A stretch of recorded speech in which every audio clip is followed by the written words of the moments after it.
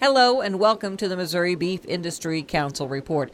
With me today is Andy Cloud, who is a member of the Missouri Beef Industry Council from Carthage, Missouri, and he also represents Missouri on the Beef Safety Committee on the national level. Andy, we're going to talk a little bit about, I know that we visited with you during the Cattle Industry Convention recently, a little bit about some of the things that went on there, but we're going to talk more specifically about some of the beef safety research projects that are funded by the Beef Checkoff. And one of them in particular got some attention recently, and that was in reference to the feeding of distillers' grains to cattle, because there was some concern about possibly that might increase the incidence of E. coli. Tell me a little bit about the research funded by the Beef Checkoff to ensure the safety. Well, beef safety research is one of the most important aspects of the use of checkoff dollars.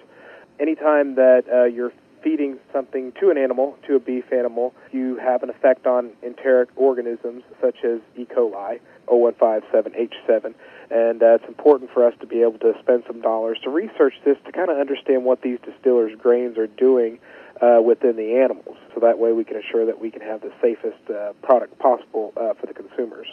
And some of this research has already come up with some results, and I understand, at least as far as the distillers' grains research is concerned, it was pretty positive regarding the feeding of distillers' grains to cattle, right? Yes, all the results are really positive, and we're happy that we're going to be able to successfully use this byproduct from ethanol production. And right now, it's just a matter of just finding just the most efficient way to feed this to maximize. Now, when you were recently at the Cattle Industry Convention, I'm sure that you had meetings regarding the Beef Safety Committee. What are some of the other areas of research that are being funded by Beef Checkoff dollars? Well, definitely the E. coli is the biggest topic that we're looking at right now, and that's taking up most of the dollars. Also, the money that's sent to BIFCO, which is for coming up with good handling techniques for raw beef, and also testing techniques for processing plants, best manufacturing practices. These are all developed through that program to help ensure quality and beef safety in other ways other than just physically testing. And so it's really helpful in the processing industry that way. Also is pre-harvest interventions are still a very hot topic, and we're working hard to make sure that there's funding for that, so that way we can develop new ways to stop E. coli before it gets to the processing plant rather than deal with it once it's there. Now, as far as you're concerned personally, as a representative on the Missouri Beef Industry Council board, you kind of look at things from that angle, from a beef processor and retailer, as well as from a cattle producer, right? That is correct. My position on the board is a position that's placed by the Missouri Association of Meat Processors.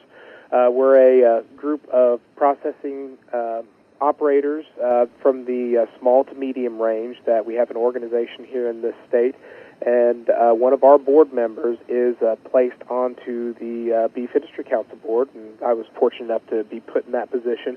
And so I give the aspect of the processor end, where most of the people on the Beef Industry Council board are actual cattlemen. I'm not a cattleman, but I have raised cattle in the past. But I mainly deal with the processing end. We're here in Carthage, Missouri. We have a meat processing plant, and so we deal with the safety aspects of beef on a day-to-day basis. And I give my unique perspective to the board. So I would think that from your perspective, knowing about this kind of research is very important to you then. It's helpful for my business, and it's also helpful for me to relate that information to the members of the board to help them make decisions on beef safety. And now you're also relatively new to the board, correct? Yes, this is my second year on the board. So being out at the Cattle Industry Convention, how did you feel about what you've learned on both the state and national level on how Beef Checkoff dollars are spent? It was quite an experience, and one of the most surprising things to me is just how varied the industry is. That what's important to cattlemen on the East Coast is different from what it is on the West Coast all the way down to Texas and Nebraska. I mean, it's different in all regions of the United States. The only thing that is the same which is what I deal with, is the beef safety. And that doesn't change from one end of the country to the other to all the way around the world. It's all the same. So there's not a lot of disagreement in food safety. It's pretty cut and dry what we have to do, and so we make those decisions to help the consumer to make sure that we give them the safest food possible. And that's why it makes it a very important use of beef checkoff dollars. That's right. Thank you very much. That's Andy Cloud, a Missouri Beef Industry Council board member from Carthage, Missouri. I'm Cindy Zimmerman reporting.